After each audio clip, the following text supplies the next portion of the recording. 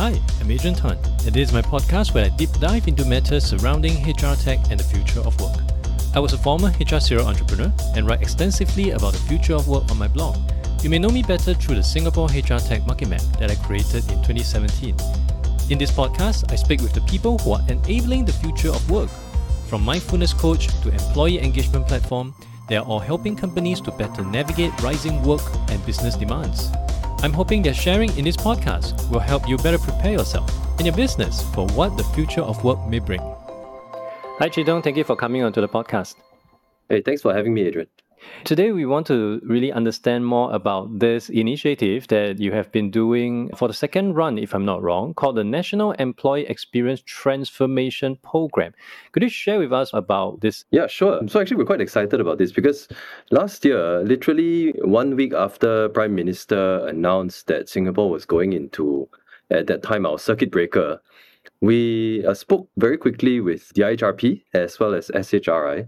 And together, we thought we would come up with a way for us to understand how to help businesses and HR leaders to support their people better through this pandemic, because it's a once-in-a-generation kind of transformation to our workplace.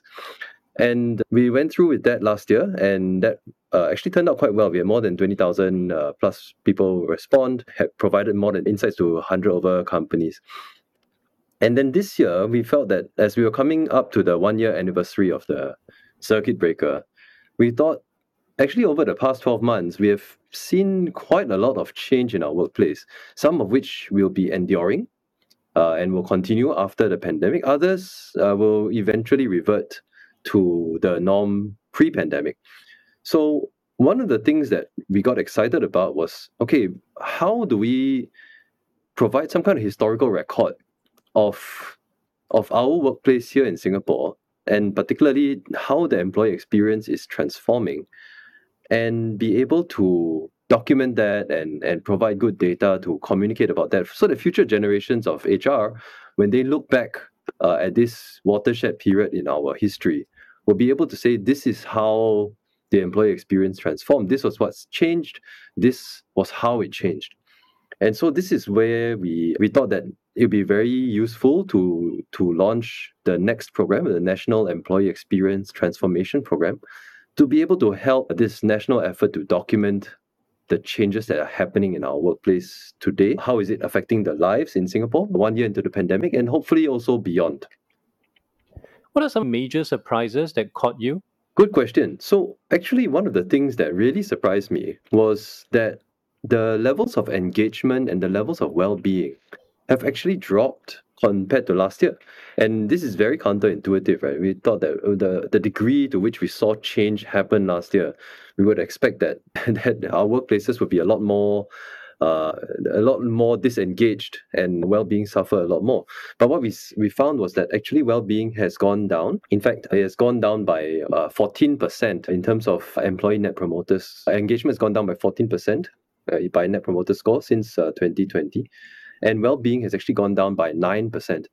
And these are all statistically significant numbers. And one of the things that's really interesting is that the levels of burnout that people are reporting have increased quite a bit, as well as particularly within the millennial generations. So this was particularly unusual from what we are seeing. And what I think is less surprising is that engagement continues to be highly correlated with the degree to which managers, leaders in organizations show care to their people. So those all continue to remain quite high. And when we look at just the figures for work-life balance and so on, people are still working quite a significant number of hours. And in fact, many are reporting even working more hours than before. In terms of the trends that would surprise me, it's really the engagement and well-being trends that came out. I have so many questions to ask, but maybe I can start off with the millennials part. It's quite surprising to realize that they are more burnt out than the earlier generation, because I would imagine in a much more digital-centric working environment, they will be much more accustomed to all the friction, all the challenges that may come with it. Why do you think that's the case? Yeah, so if we look at our data and we try to break it down a little bit more, we found that the degree to which they are able to respond to their workload, as well as the amount of burnout that they have, seems to be higher And just anecdotally, when we think about for millennials, they tend to be in the more junior ranks within organizations. And when an organization is going through significant changes, sometimes those in the junior ranks don't really get full visibility or visibility of the full picture. And as they say, sometimes in positions where you are rushing to wait and waiting to rush. Yeah, yeah. And this is very much something that's possible that we are observing in the millennials, where there are a lot of changes that are ongoing in organizations. Those baby boomers, the Gen Xers, they are closer to the decision-making center and are then therefore able to better digest the rationale and the reasons for the changes. But sometimes these aren't communicated well through the ranks, and this might cause the millennials to be more stressed out, more burnt out, and actually even working longer hours just to keep up with the changes. I remember when I was earlier in my career, one of my MD always used this analogy. Any changes from the senior management to the junior executive is like using a laser pointer. For the person holding a laser pointer, you may just be moving 1 cm left and right, but projected onto the screen is 1 meter left to right. So it's really quite a huge change for people who has to undertake all these kind of changes that they may not have a say in. So that's really interesting to learn. And I understand from the report, something which is truly significant is the worrying drop in the resilience of the organization. Why do you think resilience has dropped so drastically? When we looked at the drop, it is a 17 percentage point drop.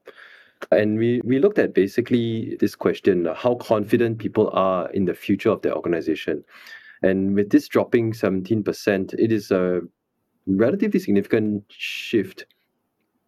So one of the things that we believe has happened is there's a certain degree of climatization, right, to the new normal, where the leadership may forget that it's still necessary to continually communicate the plans over the next quarter, over the next few quarters, over the next year, and what steps are being taken to keep the business afloat or to chart the new directions of the future, or what kind of changes would the average Joe in the company expect, right, as they're going through this pandemic.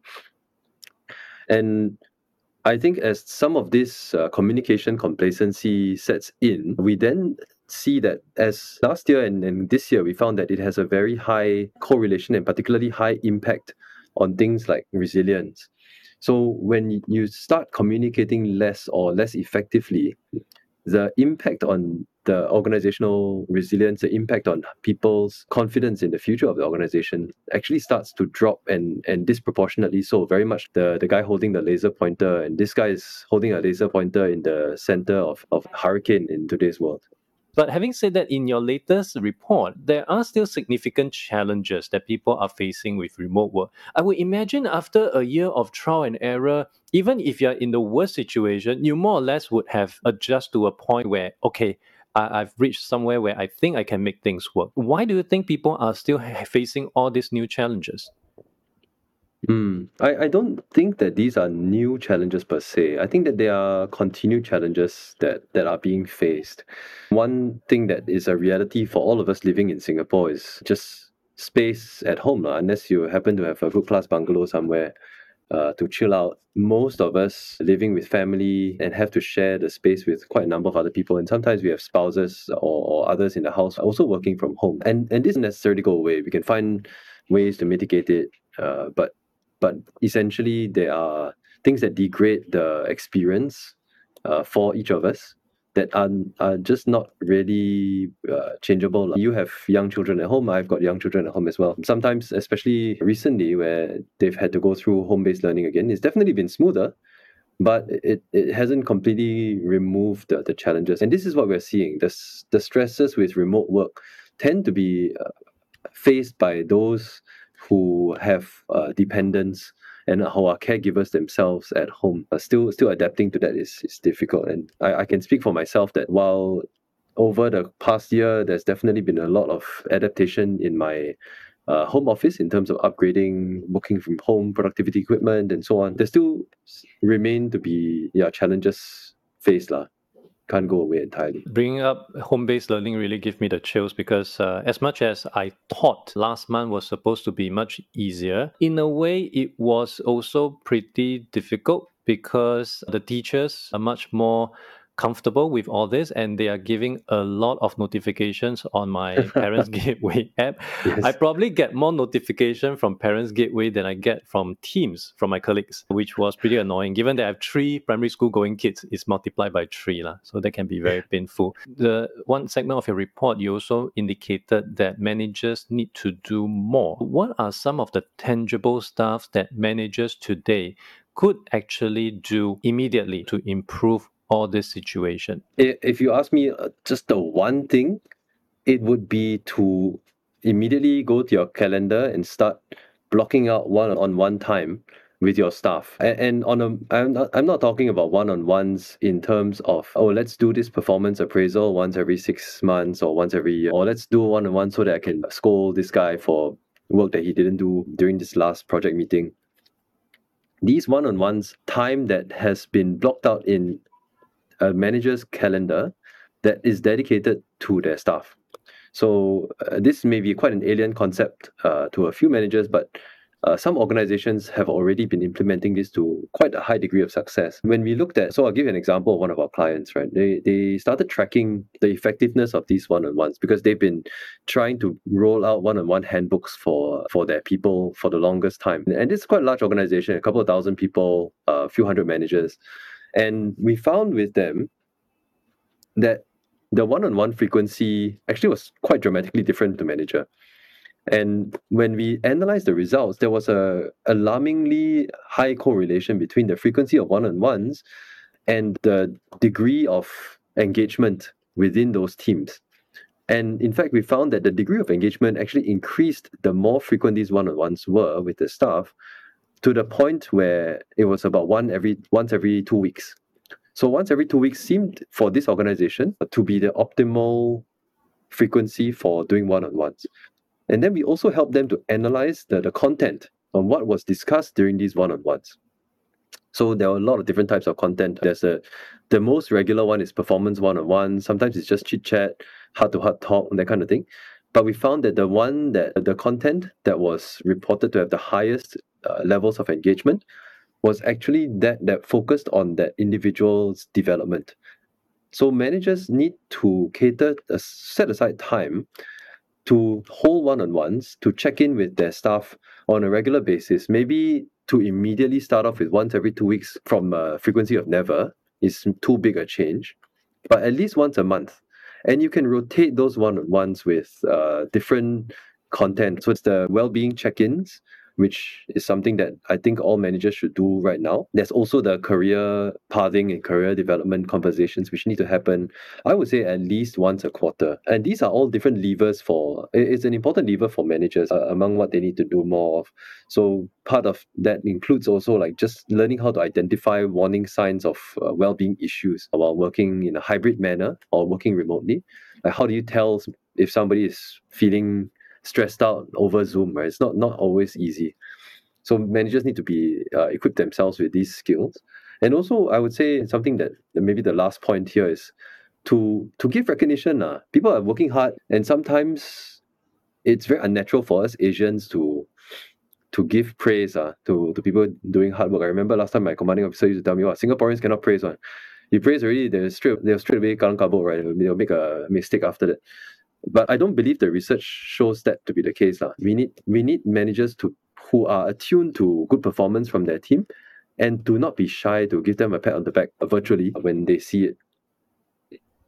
I have a couple of questions to really find out from you, but maybe I'll start with the first one. The praising portion is really interesting. Most recently, as I'm trying to improve my writing, I came across an article, and it's really about how to notice things so that you can write better. When we are all working in a remote environment, trying to notice what people are doing right and wrong can be very challenging. In addition to perhaps asking them during the one-on-one, are there any other ways that we can get all this to be surfaced to the managers so that they are aware of what's going on? May be biased, but I think one excellent way to do that is using a tool like Engage Rocket, where you can actually run these in a set it and forget it manner. You just set it up at the frequency that you want. You have sent out short pulse surveys to your staff. And then from there, each manager has access to their own dashboard to track the well-being trends in their team over time. And the moment you start seeing unusual patterns in the data, you give you an early warning already that, okay, this is, maybe I should start checking in on my staff a little bit more, or notice a little bit more over the Zoom call. So that's one way to do it. Other ways to do it would be just communicating expectations clearly and on a highly frequent basis. So many teams have started implementing daily stand-ups where they meet for 15 minutes a day just to talk about what did they do yesterday, what are they doing today, what are the obstacles that they face, and then how can others help them with these obstacles, or these blockers, as they call them. And these check-ins are really useful for especially for the manager to assess the mood and the morale is in their team on a daily basis. I would always recommend for remote work, for these stand-ups, they should be done with the video on, so that managers can promote that team bonding and interaction anyway. And then managers, of course, then have extra visual cues to help them in the assessment of the team's well-being. For some company that has never been doing this, for them to jump from never to daily, weekly, that might be very painful. So they may want to just start with a wider frequency.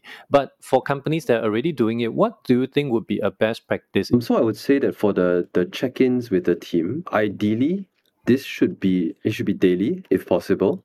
Even if it's a very short call. So I actually do have this with our team. Just thinking sometimes, oh, this is taking up a lot of time. Then we look at it, it's like actually only 15 minutes, at most 30 minutes. It's not that much of our day.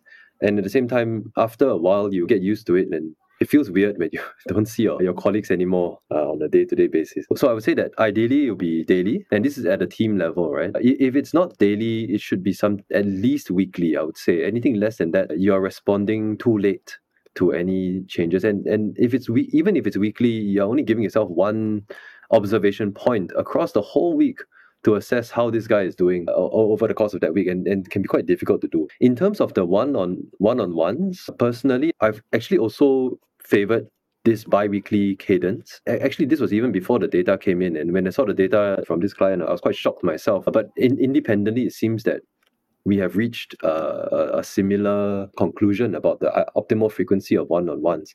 And I find that for me personally, 2 weeks, once every 2 weeks fits my schedule, because it's very difficult to do this on a weekly basis, especially with when you have quite a number of reports. But at the same time, often enough for me to vary the agenda. So most of the time, I would say that the agenda is up to the staff. The session is really for them to talk about things that it's difficult to bring up, and it can be awkward to bring up. To set a Zoom call suddenly to ask about, hey, that day my salary wasn't credited correctly or whatever.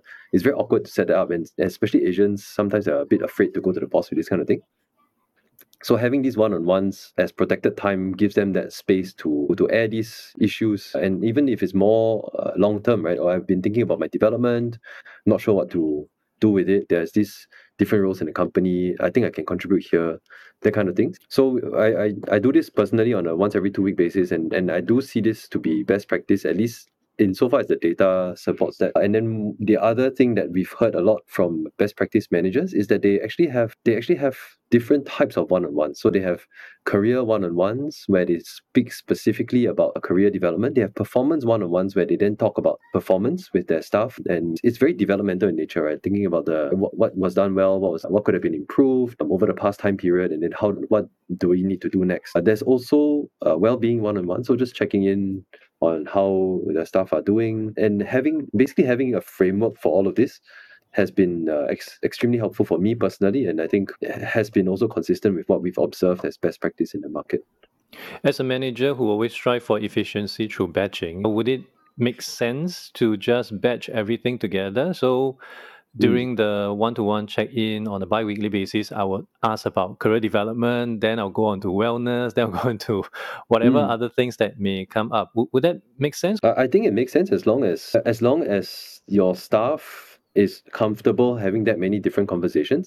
In my experience, my one-on-ones are only 30 minutes each time, so we may not be able to cover that much ground. In terms of batching, I do batch them, and I batch them on Mondays and Fridays.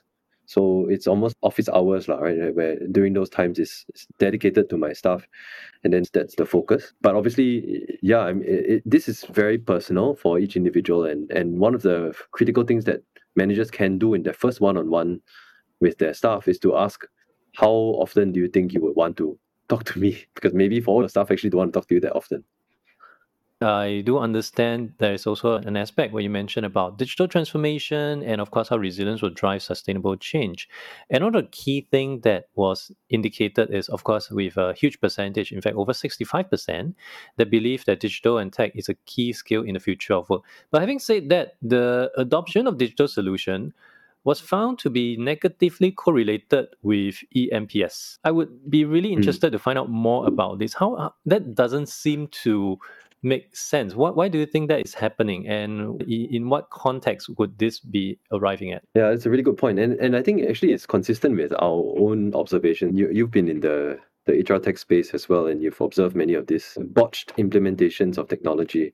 Sometimes we assume as leaders that digital transformation is just, I need to spend X amount of dollars on new digital solutions and then wave a magic wand and I've transformed, right? And my organization's transformed. Having been in this line for a while, and I think you've observed this as well, the act of digital transformation is actually maybe about 30% finding the right tools and 70% figuring out how to make people comfortable with those tools and to actually use them.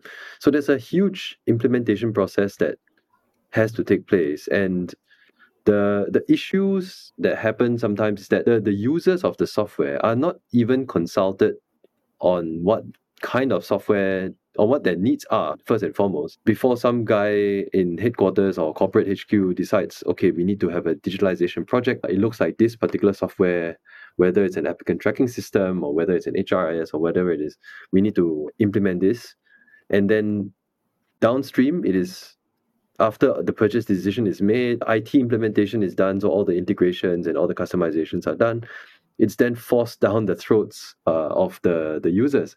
And of course, it's frustrating because if we adopt a bit more of an agile approach or adopt a design thinking approach, it starts with the end user in mind. And I think in many organizations, we're just not set up to have that kind of structure where there are like the project manager for these implementations is more like a product manager and thinking of how this new digital product is going to actually solve pain points on the ground rather than just creating more work for everybody downstream. So I think until organizations can work around this process, the best that we can do is maybe as solution providers to share some of our experiences around implementation. And I'll be the first one to share this with your audience as well. Like the incentives are very much stacked against the tech providers sharing this because nobody wants to hear that implementing software is going to be is not just pressing a button. You actually need to talk to people. You need to understand what they do on a day-to-day basis. There's a lot more involved in it than just buying a piece of software and switching it on. Yeah, so you probably wouldn't hear this from many tech providers. And then that being said, like the messaging is instead, oh, it's very easy. Just buy and install and you're good to go. In some cases, that's true, but in many cases, that is not. And I think that's where the desync is, and that's where the frustration along the line can happen.